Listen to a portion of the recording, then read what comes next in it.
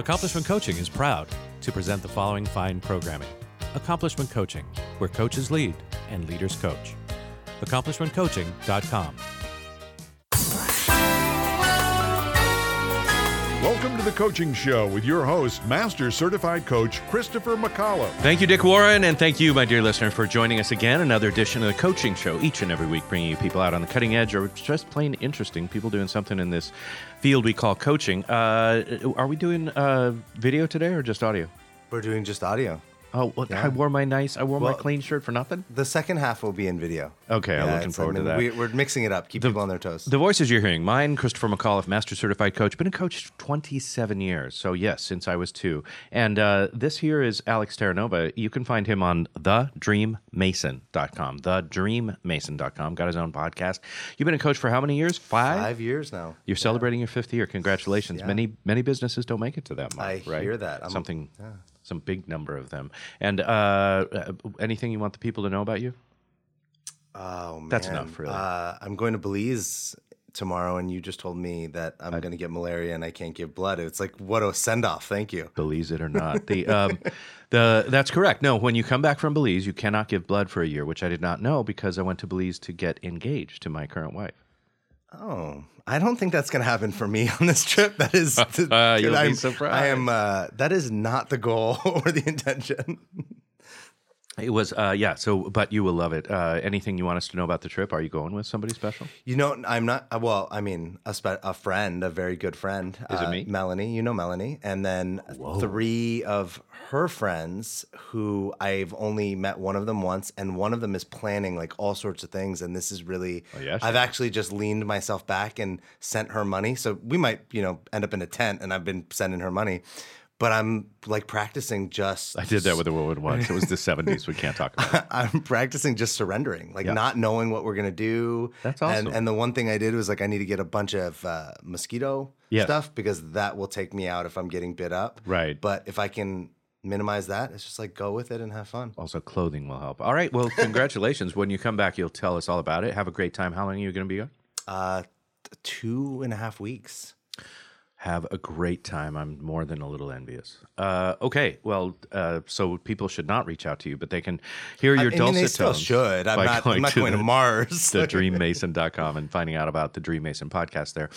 You are our in-studio guest co-host, although these days you're always here. What do we want to talk about today? Everybody's got deals on registering for conferences, and you should get your applications in to speak at conferences.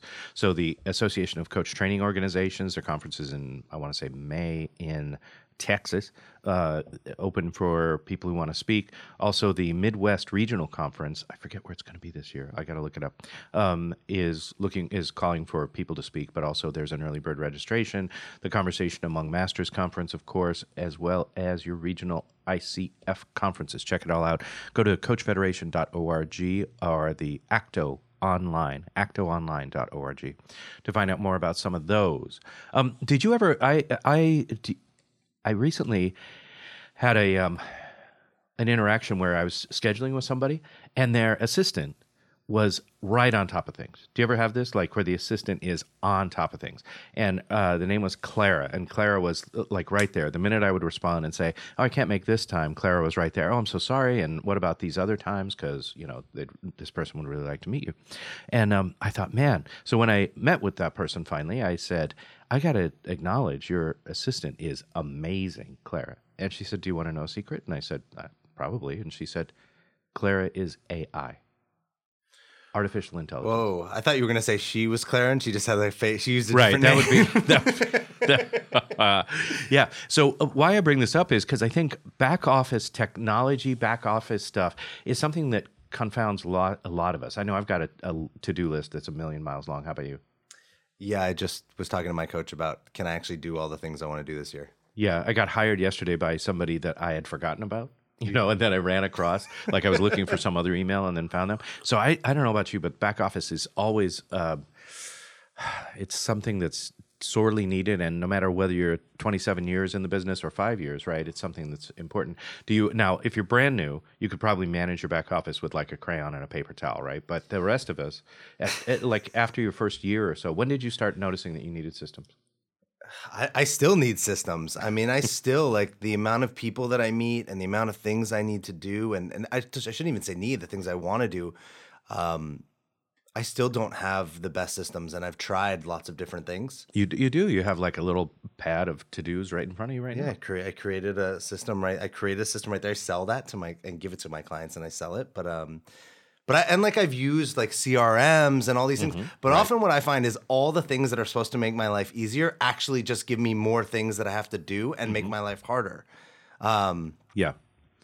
Yeah, I wanted to know what was in my wine cellar, and my friend says, there's an app for that, but you got to enter every single bottle of wine you have. And I'm like, if I had that time. Poor you. You have a wine cellar. Sorry. Poor you. I have 4 bottles that sit on a counter. Yeah. Warm Upright. in the sun. Exactly. All right. Let's get back to my point, which was that our first guest today is extraordinary in the area of back office, of processes and infrastructures for fast-growing small businesses. She hosts a weekly business infrastructure podcast called Business Infrastructure, Curing Back Office Blues. She's also the author of an Amazon bestseller, Behind the Facade, How to Structure Company Operations for Sustainable Success. Her online content has generated over 500,000 views. She is extraordinary in being wise in the ways of organizing yourself and making your business run. Please welcome to our microphones, Alicia Butler-Pierre, the founder and CEO of Equilibria. Hello. Wow, that was awesome. Thank you so much. I'm so happy to be on the show today. Thanks for being had, as we like to say. Alicia, look around outside. Where do you find yourself today? What city are you in? I am in Atlanta, Georgia. The ATL. Nice. Yes, the ATL, Hotlanta. That's as far as I can go with that conversation. Tell us about the biggest mistake that most small business people, entrepreneurs, especially coaches or service professionals, are making. If you could wave your magic wand and fix one thing that we're all doing wrong, what would it be? It's exactly what you and what you all started the show off talking about, is not having those key systems and processes in place as they grow their businesses. Mm-hmm. And what's interesting, this is an interesting question, because there are several people who actually don't want to grow past a certain level.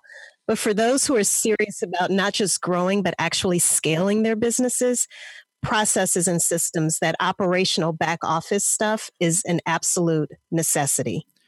And is there one thing that's sort of overall, like, is it more important to keep in touch with our people we've talked to before? Is it more important to be responsive to people, like I was talking about Clara and the AI? Or what do you think is the number one, or is it everything? Is everything? You know, as I was listening to you all talk, but before we actually got started with this part of the interview, I wrote a note to myself. You know, the reason why you may feel as though your life has become even more complicated once you start to once you start to implement some of these other technologies, it's because you aren't also delegating. And that's the key piece. Because you're growing and the demand for whatever it is that you're doing is increasing. You have to not only invest in the technology, but invest in other people that you can delegate that work to as well. So I'm going to reveal a personal problem, and that's Alex. Let you take a look at this, because I think you just brought up something that's awesome. So a lot of people that go into the coaching field had other jobs before. They worked in corporate, or they led teams, or maybe were on teams. Mm-hmm. And I know for me, like, I was in hospitality. I think I did a great job at, like, moving the pieces around and delegating and overseeing multiple restaurants at one time. Now as an entrepreneur, where the work has become so much more personal, I notice I am such the cog in the wheel. I can't get out of my own way in trying to help myself, even when I do bring in other people. And I don't think that's only my problem. I mean, it's not. It's tough because it's your baby. Whereas when you were working in the hospitality industry, you had access to what may at the time have seemed like an infinite supply of resources at your fingertips. Whereas now you have to be so much more careful about where you spend your money, how you spend your time, the different people that you bring on board. There's so much more risk involved. So no, that's not isolated to you at all. It's something we all experience. And again, it's because it's our baby. We've birthed these businesses from scratch. And so it can be difficult to let go of certain things. Is there a direction I should go from this place, a list I should make, things I should do? Well, here's what I would start off with: writing out, and this can be a very laborious exercise, by the way, but really listing out everything that you do in your business, from the most mundane to the most complex. And what might be really helpful for you, Alex, is if you actually write down the average amount of time that it takes to perform each of those different tasks. And then you can decide, you know what, when I'm spending all of this time, for example, let's just say with social media, you may find that you're spending, I don't know, anywhere from maybe 5 to 10 hours a week. And you start to think about, well, how much of my time, if I could actually be working with one of my coaching clients, how much more time could I have to work with a client if I were to delegate at least half of that social media activity to someone else? It's going to really help give you some clarity that you may not have right now. It always helps when you can start to quantify the different things that you're doing on a day-to-day basis. I got a drill down question about this. Are you okay if I take it? Yeah. So let's talk about systems and structures. One of the things I started doing, this is a real life world thing, is when I started my company 20 years ago, I would write a handwritten birthday card to everybody. Right. So if you were my vendor, if you were my client, if you were a referral source or something. And so my database of birthdays and addresses and everything became its own little business. Right. And now I spend literally 30 minutes a day probably writing handwriting notes on birthday cards. And frankly, about 90% of these people I remember. Right. And then there's people I'm like, oh, that person. I just got mine. It felt great. I love it. Yeah, right? Yeah. Thank you for saying that. And I love it because, it's something that's like a dying art, right? We don't do that anymore. Right.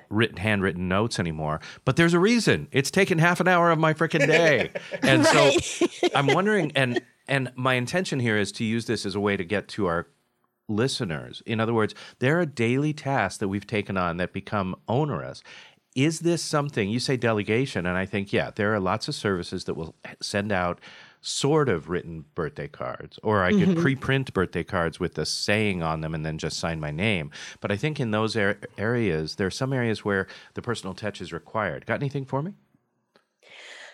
That's a really great point. And what I would offer to you is, or ask you is, are there different things that you could be doing aside from handwriting a personal note? Could you send a quick email to someone? Could you send a text message to someone? Could you actually shout that person out on social media? I do that a lot. If I happen to be scrolling through my inbox, I did this just yesterday, actually. I did it twice. As I was going through my inbox, I noticed there were two different people that I adore and I think very highly of. One is Sherry Heil, another is Marie Incontrera. They both happen to be offering free webinars on completely different topics. I made it a point, because we all need content, right?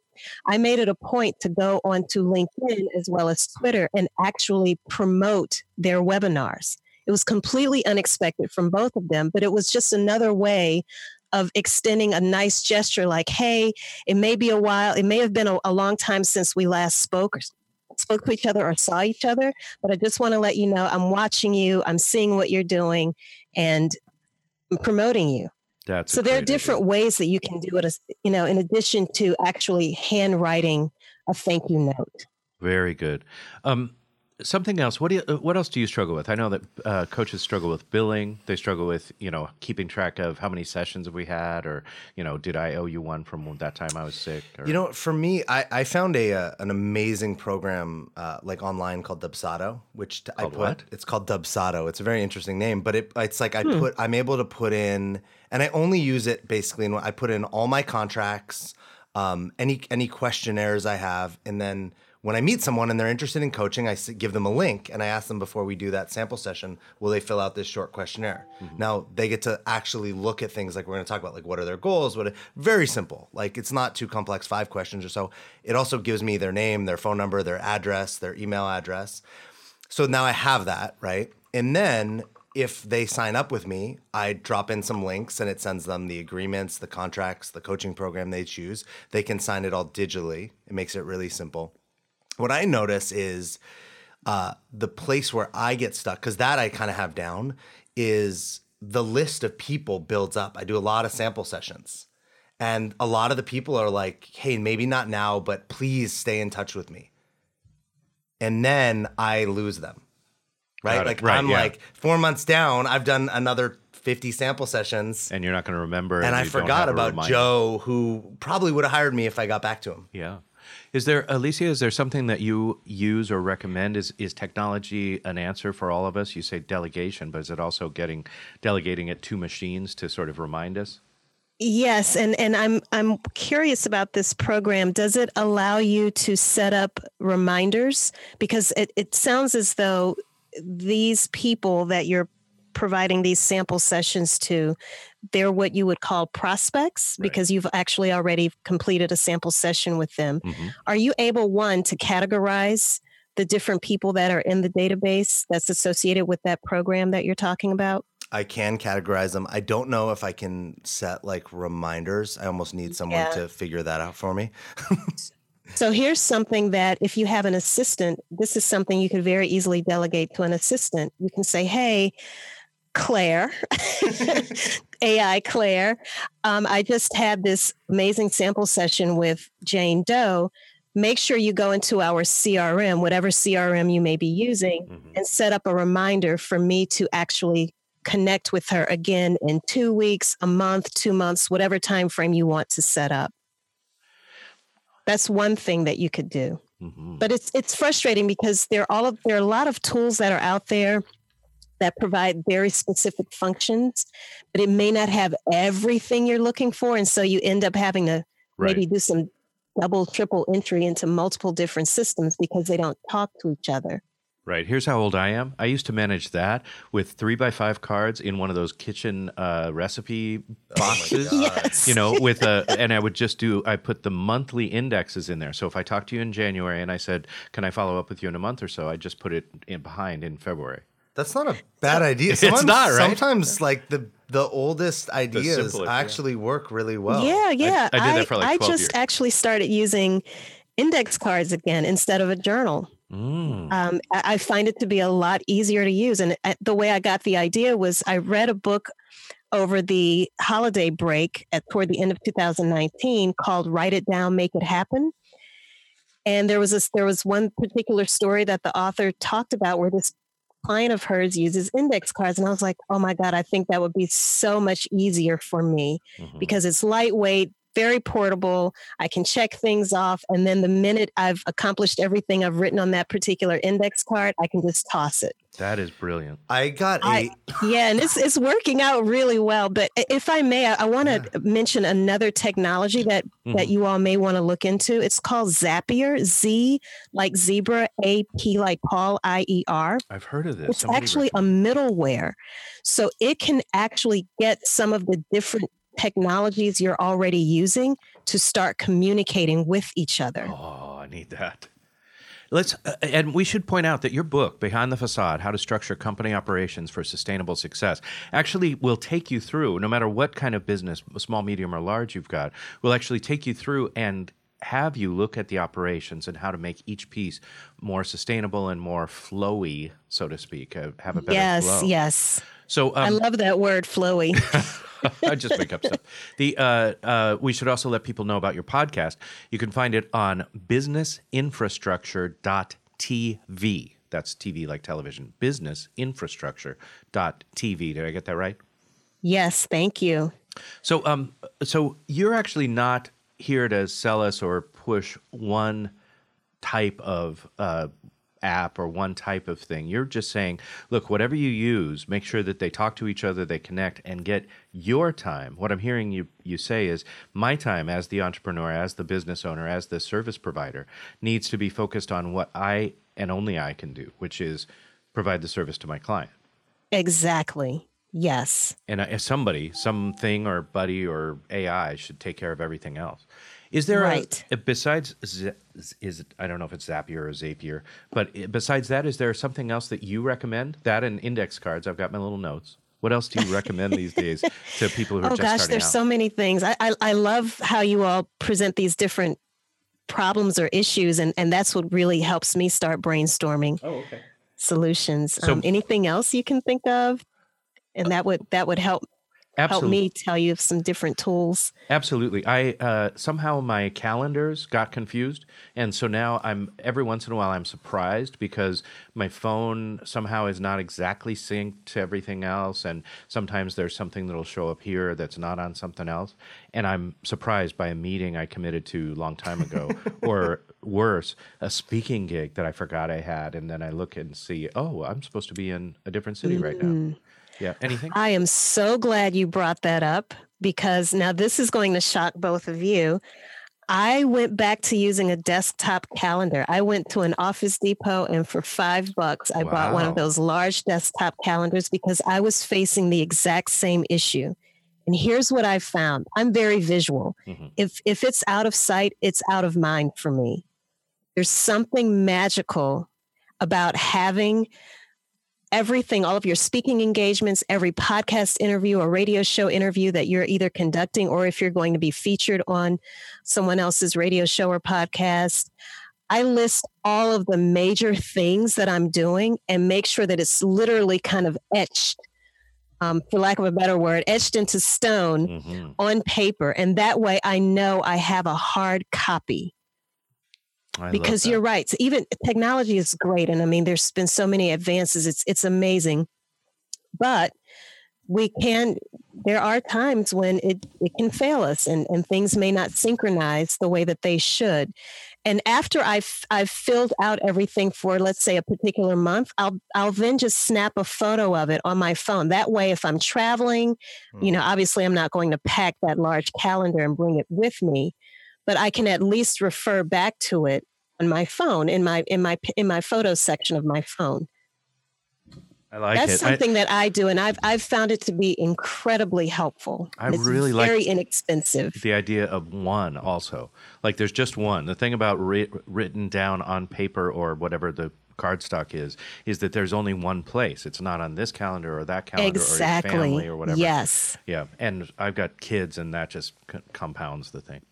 Well, yeah. It's so great to talk to you. I want to make sure people can reach you and find out more about working with you. The business website is EQB. Those are the letters EQBsystems.com. Where else should people look for you? We talked about businessinfrastructure.tv. Where else can we find you? Definitely connect with me on LinkedIn. So you can find me at Alicia Butler Pierre. I'm also very active on Twitter, Instagram, and Facebook. My handle on Twitter and Instagram is Alicia, ALICIA _B, like boy, _Pierre. Very good. And where do we get the book? You can find the book, honestly, anywhere books are sold, but most popularly people go to Amazon and BarnesandNoble.com. Amazon, I've not heard of that. It seems very popular. All right. Well, I so appreciate your time today, and I appreciate your expertise. We've learned to delegate. We've learned that we can use simple things, and this Zapier, I'm going to check it out so that my I don't know about you, but my financial systems, my Quicken QuickBooks thing doesn't talk to my CRM, and so I have to enter everything twice. Yes. That's not good. Okay. Anything else? And any last points for you, Mr. Terranova? I mean, I want to check out the book because I'm like, what do I not know? What do I not know that I don't know? Right, that we got to go step by step, and it's good reading for your trip to Belize, is what I'm thinking. Yeah. Well, I'm like I still think I'm in for 5 years, right? I'm still in the beginning. I can make a lot of changes to have the next 15, 20, 30 go a lot smoother and easier. Yeah, and listen, you can steal my idea about index cards and one of those kitchen recipes. Really like it. I really like it. It's so basic. All right, Alicia, anything did you want to leave us with in our last minute together here? Some parting thought or parting shot for our listeners today? Sure. Just because we all in some capacity, even if we don't necessarily call ourselves coaches, we do a lot of coaching just as subject matter experts. Mm-hmm. And my personal mantra is leave it better than you found it. I had to come to terms with this years ago that, sometimes your clients, they aren't going to do everything that you recommend in the exact way that you suggest they do it. But rest easy knowing that you may have left a particular person or a situation better than you found it. Oh, so beautiful. Thank you so much. That is Alicia Butler-Pierre. You can find her on eqbsystems.com or on businessinfrastructure.tv. The book, do you have it up?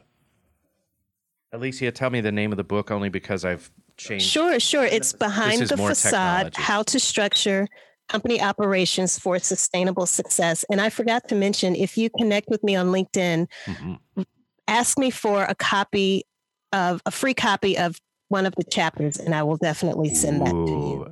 The basics, that's what we need. And once again, now I finally found myself. Alicia is the author of the Amazon bestseller, Behind the Facade, How to Structure Company Operations for Sustainable Success, available, as we mentioned, on that Amazon and barnesandnoble.com. Thank you so much for being with us today, and thanks for the great work that you're doing in the world, because we all need better structure for our business. Thank you. Thank you so much. I really appreciate it. Thank you. Okay, ATL is out. Our next, coming right up, we're going to talk with somebody who's a publicist and can get you published and tell you what to say when you get interviewed, like by us on radio, TV, or podcast. All of that right after this. You're listening to The Coaching Show right here on Accomplishment Media or wherever fine podcasts are available. We'll be right back after these messages.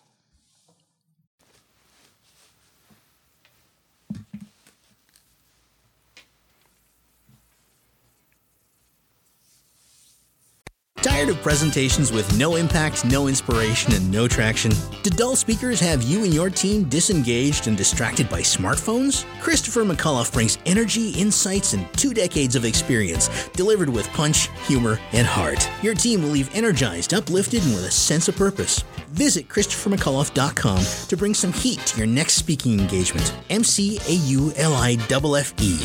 ChristopherMcAuliffe.com.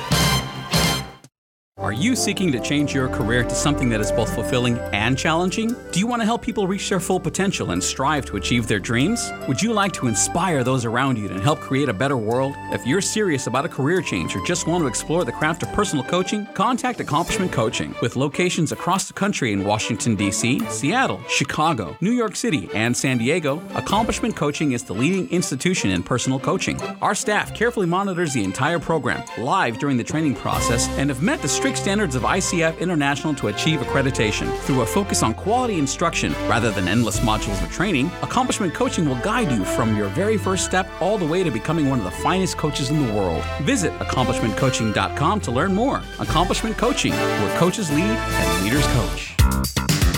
Christopher McAuliffe is your source for the latest in the world of personal coaching. Whether it be speaking with such luminaries as Deepak Chopra or getting the newest techniques and innovation, The Coaching Show is always on the cutting edge of what's happening now. The Coaching Show is brought to you by Accomplishment Coaching, home of the world's finest coach training program. Here is Christopher McAuliffe, Master Certified Coach. I just love that guy's voice. I somehow innately trust him.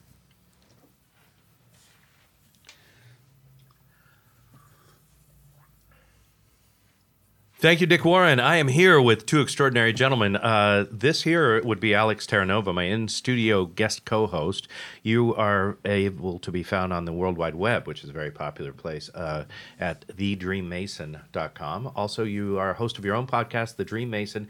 You're a coach. You're in your 5th year of coaching. What else do we need to know about you? I'm an author, and every time I hear that intro, I feel like I'm going back in time. This podcast is like ancient? A time machine. I think you just called me old. Your book is called Fictional Authenticity, and it is available wherever fine books are available, including Accomplishment Media, including the Amazon, which I understand is really picking up steam. Anything else? I feel like I'm your publicist. I mean, it's nice to have somebody talk about me. Okay. In a good way, in a positive way. Go ahead. Go on vacation. Where are you going? I'm going to Belize for like 2.5 weeks. I will miss you, sort of. And this gentleman is our guest today. I know that you just wrote your first book. What was your experience like? Oh my God. I don't have a lot of time. It was exhausting. The process was grueling, exhausting, the hardest thing I've ever done, but the reward was totally worth it. And what did you find that it was sort of like two jobs? Like you had to create the book, get your message out there, edit it, all that sort of thing. And then there's the job of getting the word out, right? Yeah, I'm not as good at I'm like, marketing is not my strong, like that is the place I'm still looking to continue to get support. The writing was the easy part. The editing, I got supported, and I think it's like 3 jobs: the writing, the editing, and then the getting it out there. And like you just said, you love having other people talk about you, but it's hard to go out and promote ourselves, right?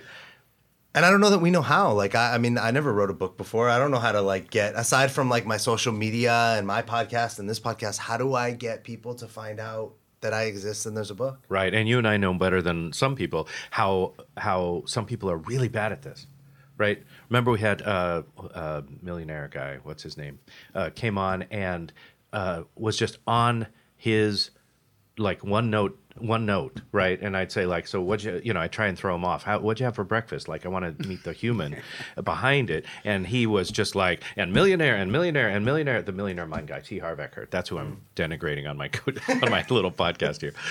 So this gentleman is going to help us with all of that. Richard Kurtz is a media specialist in his day job. He's the media relations coordinator for Strategies Literary PR. He's also a political scientist and an author in his own right. You have 1 novel to your name. 1 novel down. What's in process? The 2 sequels and 3 nonfiction books. That's a lot of things to be in process with. Entirely too many. The worst thing that an author or writer can do. We need you to get a little closer to the microphone because we right. love hearing from you. And so we should push this and then bring the whole thing. Yeah. All right. And we should say that you and your bride, I believe, are the founders of the La Jolla Writers Conference here in San Diego. All the credit goes to the bride. She founded the conference, thought it up, and founded it in 2001, and it is now hitting year 20. 20, congratulations. And you can register now for that if you'd like. The La Jolla Writers Conference is conveniently available at LaJollaWritersConference.com. And if you don't know how to spell La Jolla, it's LaJolla. Tell us about that just so we can get excited about it. It's in October of 2020. Well, great time to be in San Diego. It is, as I said, this is in its 20th year, and it is emphasis on the art, craft, and business of writing. It was the first writers' conference to emphasize the business side of writing, including marketing, if you will. And it was her brainchild. It has developed and expanded and endured because of the quality. It's a not-for-profit item, although that's not a legal term. The conference only charges what it takes to put it on. Everybody volunteers, including the top publishers, publicists, authors that fly themselves in to present and to be available to teach at the conference. And we don't know everybody who's going to be there, but any names signed on that we can talk about or not yet? I don't handle that. That directorship is in Jared's hands, and we're a little early in the game, but I know the invitations went out for next year. Very good. So again, LaJollaWritersConference.com. I didn't get mine. I didn't get my invitation. Pay no attention to the man going on vacation. Rich, you do this for a living. You're a media relations coordinator for writers, especially. You contact producers. You've got probably what we used to call a Rolodex that's a mile long. Now a whatever CRM system. if you were talking to somebody like Alex, who's just gone through the onerous job of writing a book, what's the number one thing that these people are doing wrong, or that you would have them start doing immediately to be better at getting in the public eye? Well, we're going to start with the Boy Scout motto: be prepared. You need to know who you are before you decide to use media. You need to know what you want to say, why you want to say it, who you want to reach. And then you need to go from what you want to what everybody else wants. What is an audience going to want to hear about your book? And then in the process of getting to that audience, what does the media outlet want? What does the producer want? What does the host want? Then what does the audience want? And particularly, what do you want? And when you get that soup together, you can then sit down and begin the idea of approaching getting on media. And that's just the start. Okay, so that sounds like a lot of things, right? But being prepared, I can do. So we got to be prepared with knowing what is of value or an interest. Kind of like what I did was I said, what's the number one most important thing? We got to be prepared to answer that question, is what I'm hearing. I'm not sure I understand the question. What's the most important thing is to really know yourself. Right. No. Well, what I got was that other interviewers will do what I did. I just asked you. I'm just going meta for a minute. I just asked you, what's the most important thing? And you had an answer. Being prepared is the most important thing. Yes. And that's what you want authors to do, right? Is to be prepared so that they can field a question like that. Like, what's the number one? Do you mind if we play with you? No, please. What's the number one message that you want people to get out of fictional authenticity? If they walked away with one thing, what would it be? That if they were authentic, their lives would be easier and they would create way more results. They're spending a lot of time pretending. People are spending a lot of time pretending in their lives, which are taking away from what they want to create. How did he do? About 90%. Pretty good. I don't know if I ever got a 90% of my life. I'll take it. Anything you want to point to that he could have done differently, just to give us an example? One of the things that should be in the back of his mind is that in being authentic, it has to be authentic about something that is of importance to the audience. I mean, you can be authentic about nuclear physics, but if you're on a classical music station, nobody cares. Nice. So have something to offer that people can either identify with or connect to. Is that what I'm hearing? Well, you're going to live and die by association. You have to decide what you want that audience to associate you with. Makes sense. So my criticism of our interview with Harv Eker is that he was just message, right? Everything was the millionaire mind, the millionaire mind, the millionaire mind. And you're saying we got to do a little of that. Maybe not to the exclusion of everything else, but it's important to know what your message is and give people something they can use. Your message will come across if you give people something they can use relative to your message. It's very oblique and it's very direct at the same time. Mm-hmm. There's a subtlety to it. There's a timing factor to it. There's a selectivity factor to it. One of the worst things that when you have authors on the air, they do, or when they contact the producer, one of the worst things they do is they say, I wrote a book. Mm-hmm. Okay. If you don't hear the click in the producer's head, it's there. It's, I don't care. Right. Okay. 2.5 million people wrote books last year. Holy bajoli, is that true? Well, yes. Wow. And a lot more wrote them and they never got published. And even with self-publishing, which puts an awful lot of questionable works out there. Did I put that nicely? Yes, you did. I'm like, I don't feel accomplished anymore. Right. My whole year is a wash now. Well, about 10 years ago, ever see those little marks on the bottom of a book in the back? It's called the ISBN. It is the only thing that separates one book from another because you can have 100 books out there with the same title. There were, and this is the company we all wish we owned. It's called Bowker. They issued the ISBNs. For about $25 a piece. We should have done that. Yes, and there were 175,000 of them issued about 10 years ago, and 1.75 million issued fairly recently. Self-publishing has done that. The interest in writing has done that. People wanting to express themselves has done that. And this is a good thing. This is exercise of the First Amendment.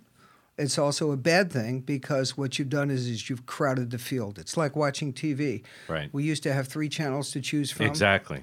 And now there are 600 shows on there at any given point in time. Not to mention streaming that you can choose yourself. And the same percentage of quality. Exactly. So let's go back. I may be picking up that it's not a great idea to write a book anymore. Well, it is if you want to write a book. But not if you're looking to get rich from that book, for example. Well, what are the purposes of writing a book? Why should we write books? First thing is self-expression. Mm-hmm. Second thing is entertainment. You want to entertain somebody else. And I have to admit this, and you might find this to be the case. When I was writing my book, and as I've written anything else, I entertain myself. Yes.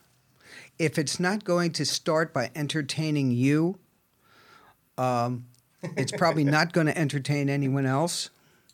And where that line changes is if you happen to be a borderline psychotic and you find certain things entertaining. Yeah. That might not be entertaining to other people other than from a clinical analysis standpoint.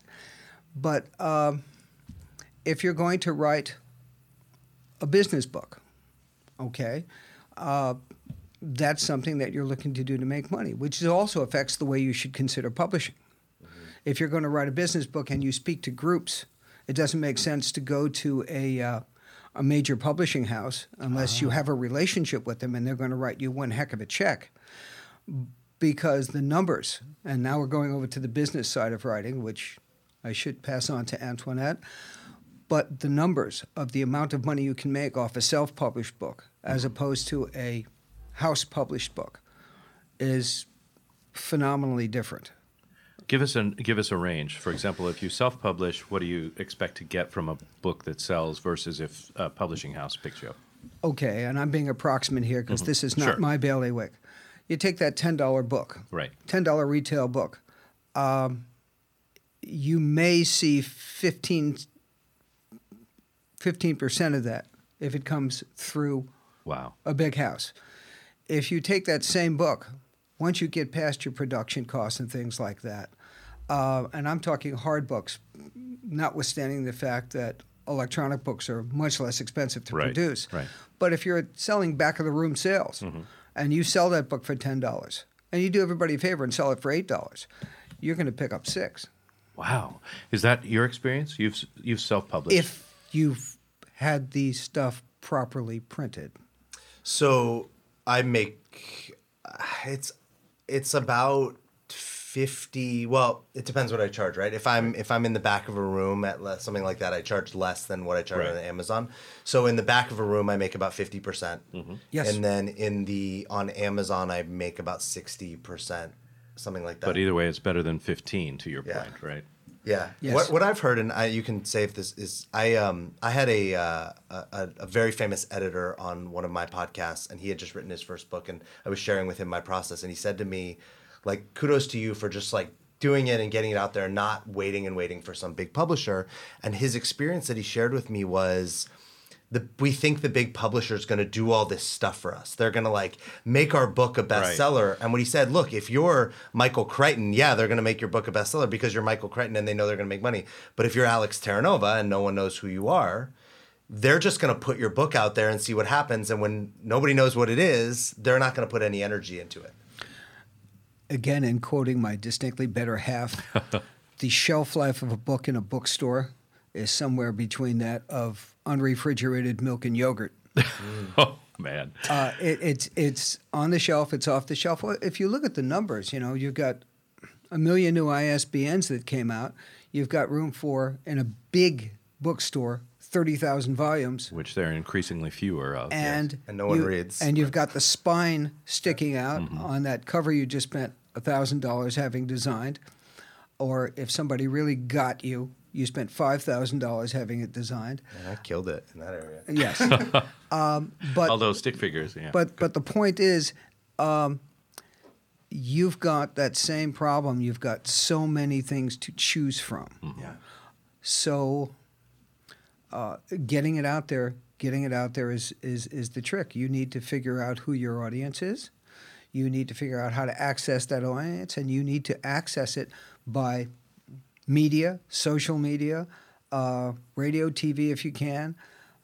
Every which way you can think of to expose your work or the value of your work. They'll get back to your work. Expose the value of your work to the marketplace. It's always about the audience saying, what does this mean to me? For our millennial listeners, Michael Crichton was an author who died in 2008, so he won't be publishing a lot of Michael Crichton wrote Jurassic Park. And The Andromeda Strain and Westworld and ER. Yeah, he was a doctor who, right? Yeah. Michael Crichton's unbelievable. I'm glad we had that chat. I wanted to touch on what you said before because I think there's something really cool that ties this in. Podcasting and book publishing are there's like 700,000 podcasts, and I think 100,000 are like active, and then 1% actually make money. And we're not in the 1%. But we are way ahead of the 100,000 because we produce podcasts on a regular basis. Like there's consistency. And I share with people all the time, like, if you want to write a book or you want to do a podcast, do it because you love it. Yeah. And you're excited to wake up and do it, not because, you're going to get rich or you're going to get famous. Is there a way for people to take that love and like how do they make money? Like how do you shift it so they can take their passion and make money on it? All right, I'm going to jump around here. Fame and fortune are not necessarily on the same page. If you want to be famous, I have a formula where you can be famous almost instantly. Will you share that, please? Absolutely. Go to Home Depot and buy a brick. Go over to Staples and buy some whiteout, write your name on that brick, and throw it through a bank window. Get a brick. You will be immediately or very quickly famous. You'll make the headline. Have something very poignant to say about it when they arrest you, and you'll be in the news cycle. Okay, I'm not sure there's much fortune behind that. True. But there is fame, and it's very limited. If you want another example, a more, perhaps less humorous but accurate example, let's talk about everybody who wrote a book wants to be on Oprah, because if you're on Oprah with your book, it's going to go over the fence and blah, blah, blah, and you're going to be famous and rich and loved and adored. Or Ellen or one of those shows. Right. Yeah. Wrong. And I give you two names. I give you Dr. Phil. Know who Dr. Phil is? Super famous. Great. You know who Gary Zukav is? Yes. Yeah. Okay. Seed of the soul. A lot less famous. Yes. Correct. Had the same amount of exposure time on Oprah. Really? Wow. Exactly the same amount. And, There's a lot of her podcasts, too. Well, Gary Zukav was not... The audience was not as taken with Gary Zukav as they were with Dr. Phil. This is no denigration of Gary Zukav. It's just that... exposure does not equal... It's luck of the draw, okay? You've got a really good flowy name. That works. You're not a bad-looking guy. You speak well. Thank you. Oh, You've got a better shot than a lot of other people out there, and your book is probably something that will resonate with people. I'm right here. I can see you. It's all a matter of exposure. There's an awful lot of people. I'm going to tell you the saddest story I saw about a book. This is at. Do you know what BEA is? Book Expo America. I believe it's put on by Publishers Weekly. It used to be in New York, LA, and Chicago, and now they've backed it down to New York. It's Disneyland for book people. It used to be where the book buyers, your major book buyers, would go to the major booksellers and see what they had. And it was like hundreds of thousands of square feet of space at the Javits Center. And you walk around and people were giving out books, and you can meet with the authors and get them signed and things like that. Well, at BEA, Antoinette used to teach some courses on PR, book PR. And she would get crowded after her presentations because she's that darn good. And I would be there doing the, secondary crowd control. And I had my own name tag that said, I'm with her. Nice. And this gentleman came up to me. I believe he was East Indian, delightful man. And he shows me this book. And it was leather-bound. Beautiful. Deep, deep red, beautiful leather-bound book with gold leaf printing on it. And he says, I need to know how I can market this book. And I said, what is it about? It's about ancient mathematical symbols. Now, there's a bestseller. I'm thinking. This poor guy printed up several thousand of them. Oh, my gosh. Oh, the pain. Wow. Even if he had it printed in India, he still spent a small fortune printing up this book that I think 8 people on the planet may have an interest in, and 4 of them could afford to buy it. Right. To be fair, those 4 people would love that book. Yes, they would. Right. They would. And it's probably phenomenally well done on the subject. Mm-hmm. But what's the marketing appeal? Here's what he didn't do. He didn't sit down. He probably entertained himself to a certain extent writing the book. Yeah. This was his expertise. Self-expression and self-entertainment. Did he sit down and say, who's my audience? Mm-hmm. I'm guessing he never asked himself that question. So there's among the first questions you ask yourself, and this is the question you should ask yourself when you write the title of your first book, before you start writing the book. Who do I want to read this book? Who is likely to read this book? And hopefully, along with reading it, who's likely to buy it? Clear. That's the general idea. So the first rule, we've learned a lot so far. First rule is be prepared, know what you're going to say, and so that when people ask you something off the cuff, you're ready. Second thing is being clear why you're writing. Third is who's your audience. And you want to always be able to connect to the audience, right? You always want to offer something that is of value or of interest or of some captivation for the audience rather than, well, I sat down at my kitchen table and we want to actually offer value every time we speak about the book. Am I picking up what you're laying down? Yes. That's the general idea. And some of the specifics involved picking apart your book and thinking about what expertise you used to write that book that you can now use as your personal expertise on the air, because people are going to associate you and your expertise and then go, oh, that guy's interesting. I think I want to look further. Mm-hmm. And the next place you want them to go from your radio show is your website. And oddly enough, on your website, it's going to show your book. You would really like it if the host mentioned your book. But if you stand there with the book in your hand, waving it at the host, especially on TV, you'll probably won't do media unless you're ever again. And so it's really interesting when you start picking apart that book to see what the audience wants. Is there... I'm going to keep going until you interrupt. No. What were you going to say? Well, I'm wondering about the other things. So you've given us a couple of examples of things that are really bad ideas.